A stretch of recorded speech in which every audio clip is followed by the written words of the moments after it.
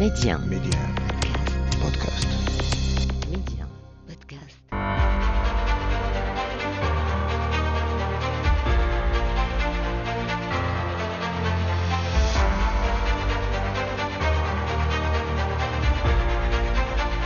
تحية طيبة لكم أينما كنتم مستمعين. حلقة اليوم نخصصها لقطاع جعل المملكة تصنف ثاني دولة إفريقية من الأكثر تأثيرا ثقافيا.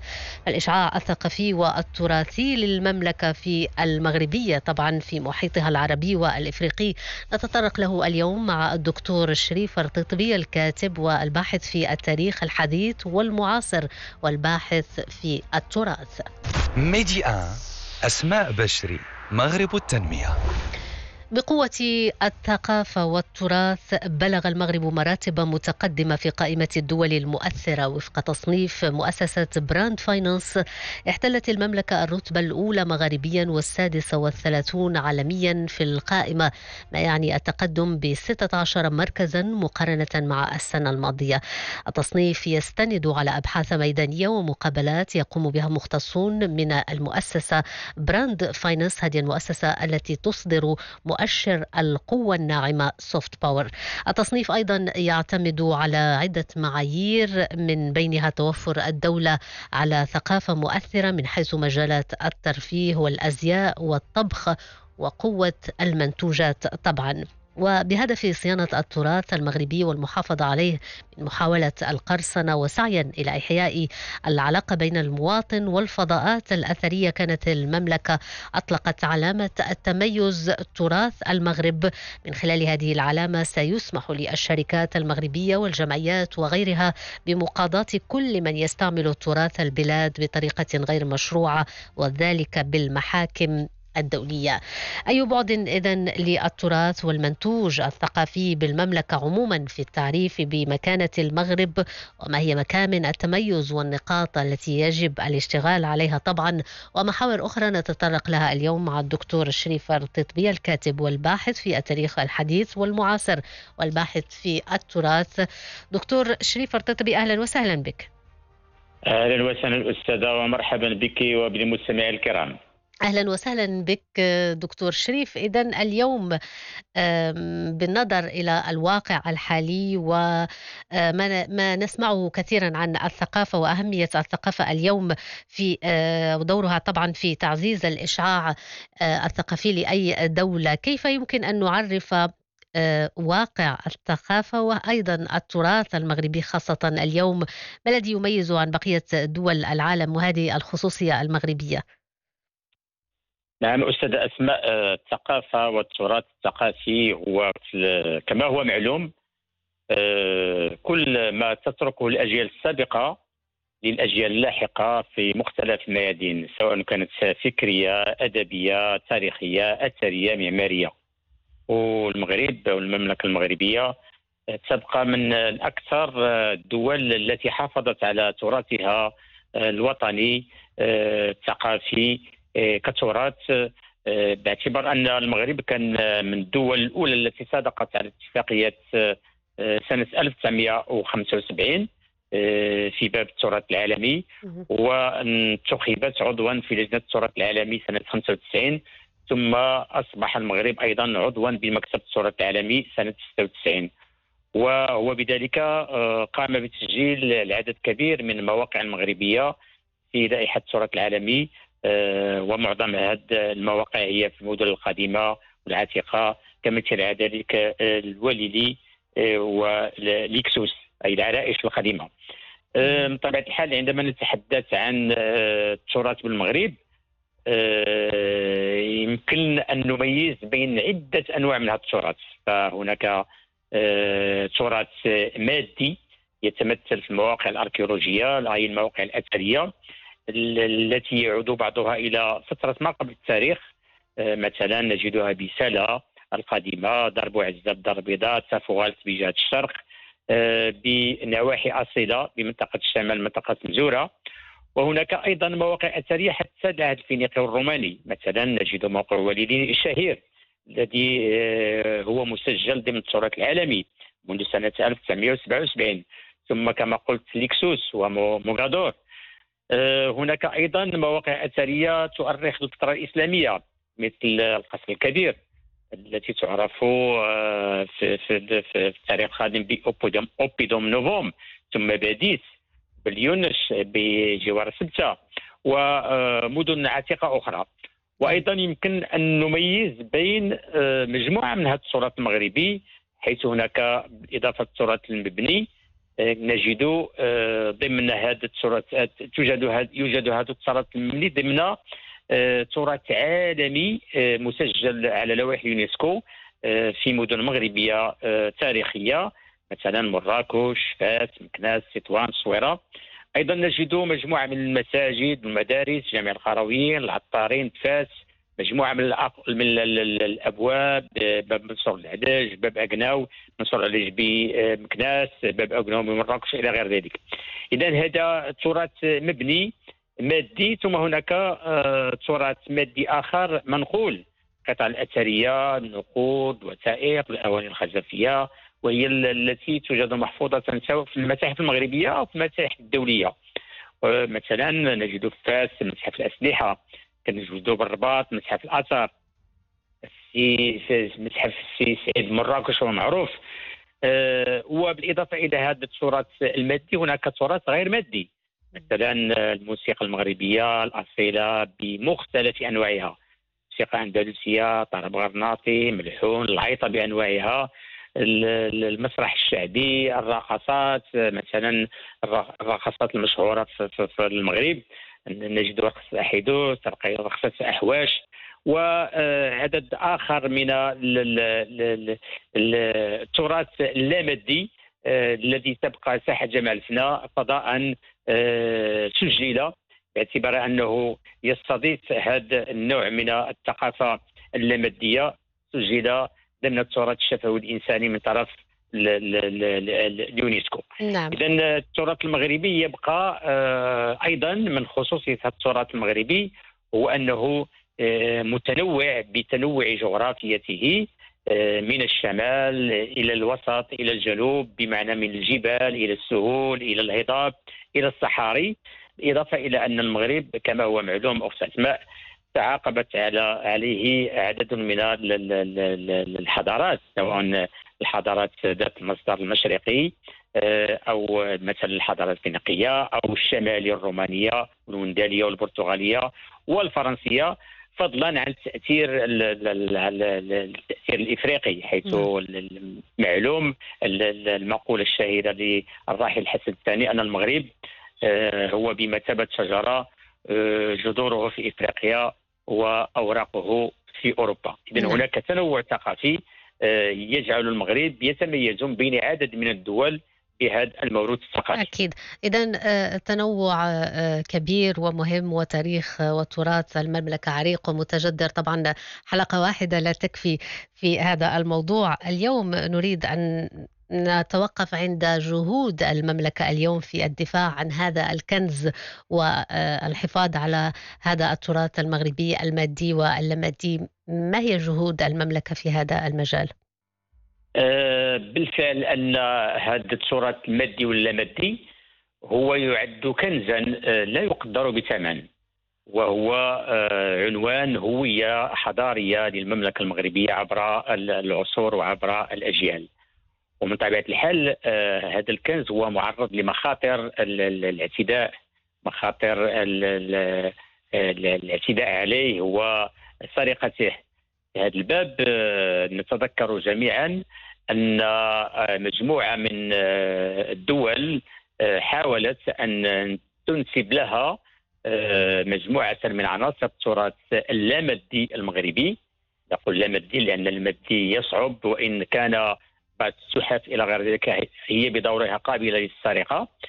فنتذكر ما وقع خلال ترويج كأس العالم 2022، كيف أن الشقيقة الجزائر حاولت أن تروج بكون الزليج المغربي هو زليج جزائري، وتعدد ذلك إلى القفطان المغربي إلى غير ذلك. إذن في هذا الباب الوزارة المسؤولة على الحماية وهي وزارة الثقافة قد وضعت استراتيجية لحماية هذا التراث من القرصنة الأجنبية، وبالتالي اعتمدت استراتيجية تعتمد أولا على التعريف هذه التراث الثقافي المغربي، تعريف بها على الصعيد العالمي، وبطبيعة الحال تعريف بحجج ووثائق ودراسات علمية دامغة، ومن أجل أن تحسنه، وذلك بوضع آلية قانونية لحمايته من القرصنة كما ذكرت.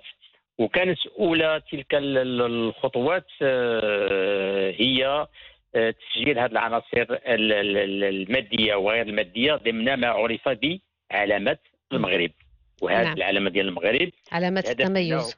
نعم، علامة التميز. نعم، الهدف منها هو حماية هذا التراث المادي وغير المادي المغربي الأصيل من الاستعمال غير القانوني، سواء من طرف دول كما قلت أو من طرف أشخاص أو شركات. هذه علامة التميز غادي تدخل جميع العناصر ديال التراث المادي وغير المادي المغربي، وغتوضع عند جميع بلدان العالم باش تكون مرجع ودليل يؤكد أن المملكة هي التي لها الحق في ملكية تلك العناصر من جهة، وفي نفس الوقت حتى يسهل اتخاذ الإجراءات القانونية اللازمة الرادعة لكل من يسعى إلى السطو على هذا الموروث. وبالتالي المغرب بذل جهدا أعطى ثماره، وقصة الزليج المغربي على الأقمصة الرياضية كان خير مثال. نعم، إذن هي في الوقت نعم.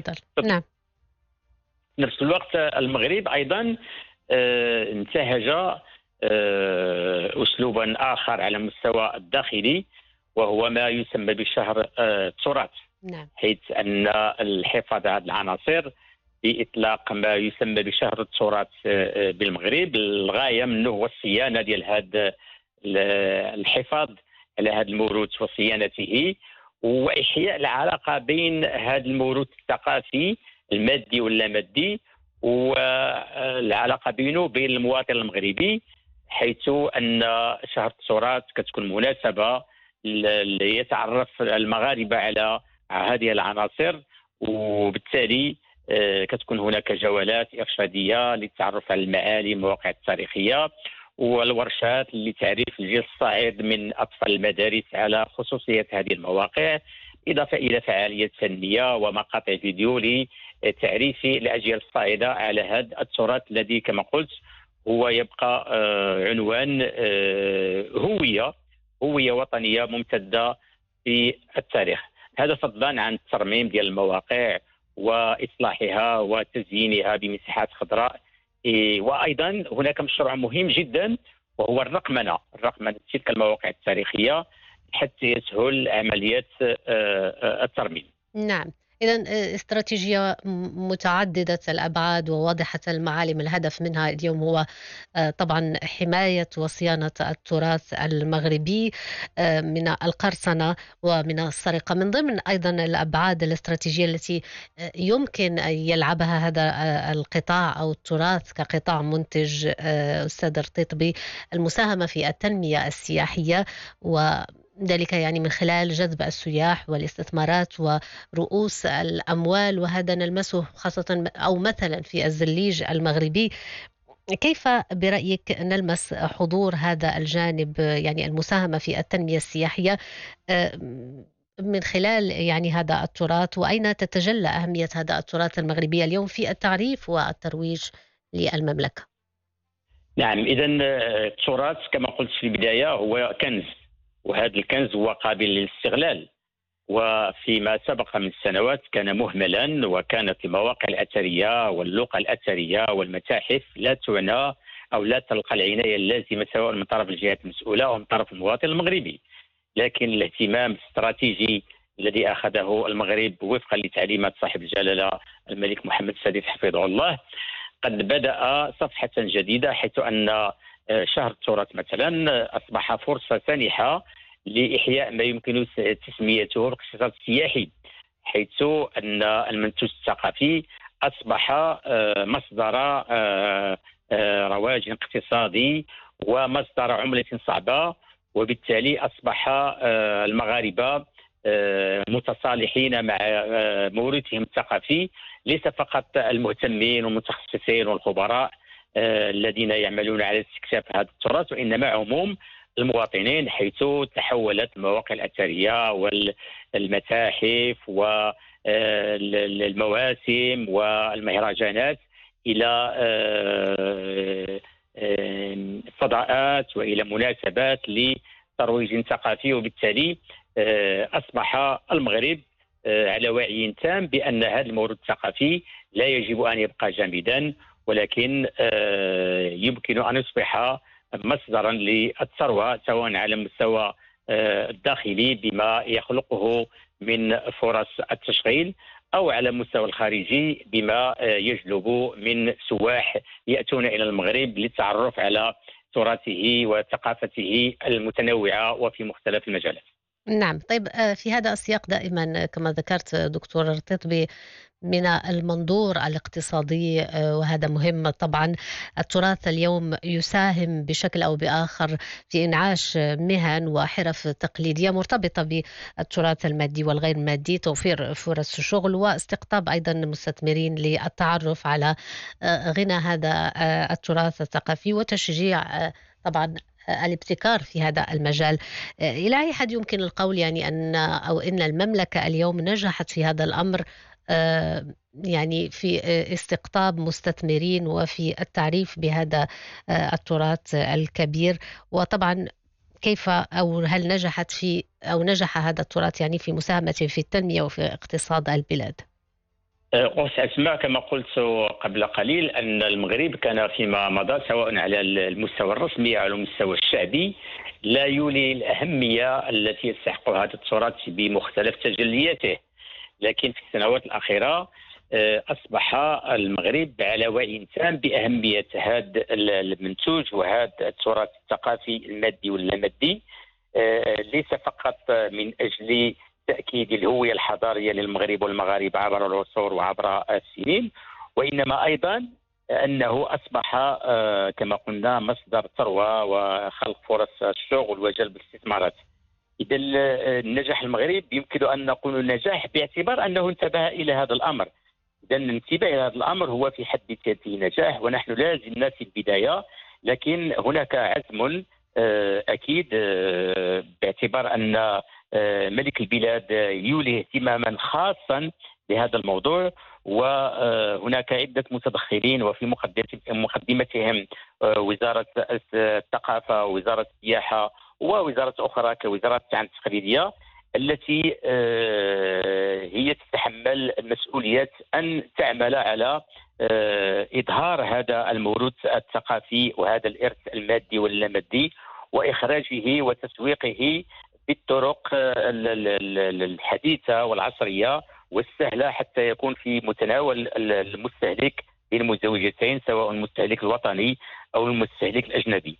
إذا البداية هي في حد ذاتها نجاح، لكن من المنتظر أن تكون هناك نجاحات قادمة على مستوى الترويج السياحي وعلى مستوى خلق فرص الشغل، باعتبار أن المغاربة عندما يكتشفون هذه الثقافة فهم بطبيعة الحال يكتشفون تاريخهم ويتشبثون بهذا التاريخ ويجدون فيه مناسبة للتباهي وتقديم كما قلت سابقا أن هذا الموروث الثقافي المادي واللامادي هو لا يقل أهمية عن باقي الثروات الأخرى، فهو كنز من الكنوز الذي يعد بالشيء الكثير. نعم. وربما دكتور رتيطبي ربما تشاركني الرأي أن يعني من خاصية المغاربة ارتباطهم بكل ما هو تراث وثقافة وتقليد مغربي، يعني ارتباط قوي.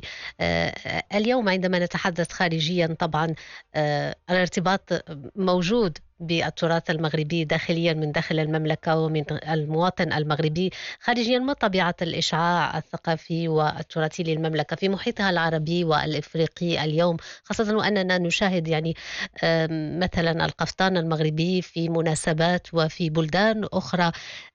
الآن كيف مثلا يمكن لبلدان القارة الاستفادة من التجربة المغربية في هذا المجال مع الاحتفاظ بخصوصية المملكة طبعا؟ بالفعل هو أن المغرب والمغاربة معتزون جدا بتراثهم الثقافي وإرثهم الحضاري في مختلف مظاهرها، مثلا الأزياء، العادات، التقاليد، سواء داخل المغرب أو خارج المغرب، فمثلا الأهازيج والأعراس واللباس والطبخ. المغرب حقق الشيء الكثير على المستوى العالمي، ويتأكد ذلك من خلال المواسم الثقافية، ومن خلال الأعراس، ومن خلال الولائم، ومن خلال مختلف مظاهر الحياة، أن المغاربة متشبثين بعناصر تراثهم المادي.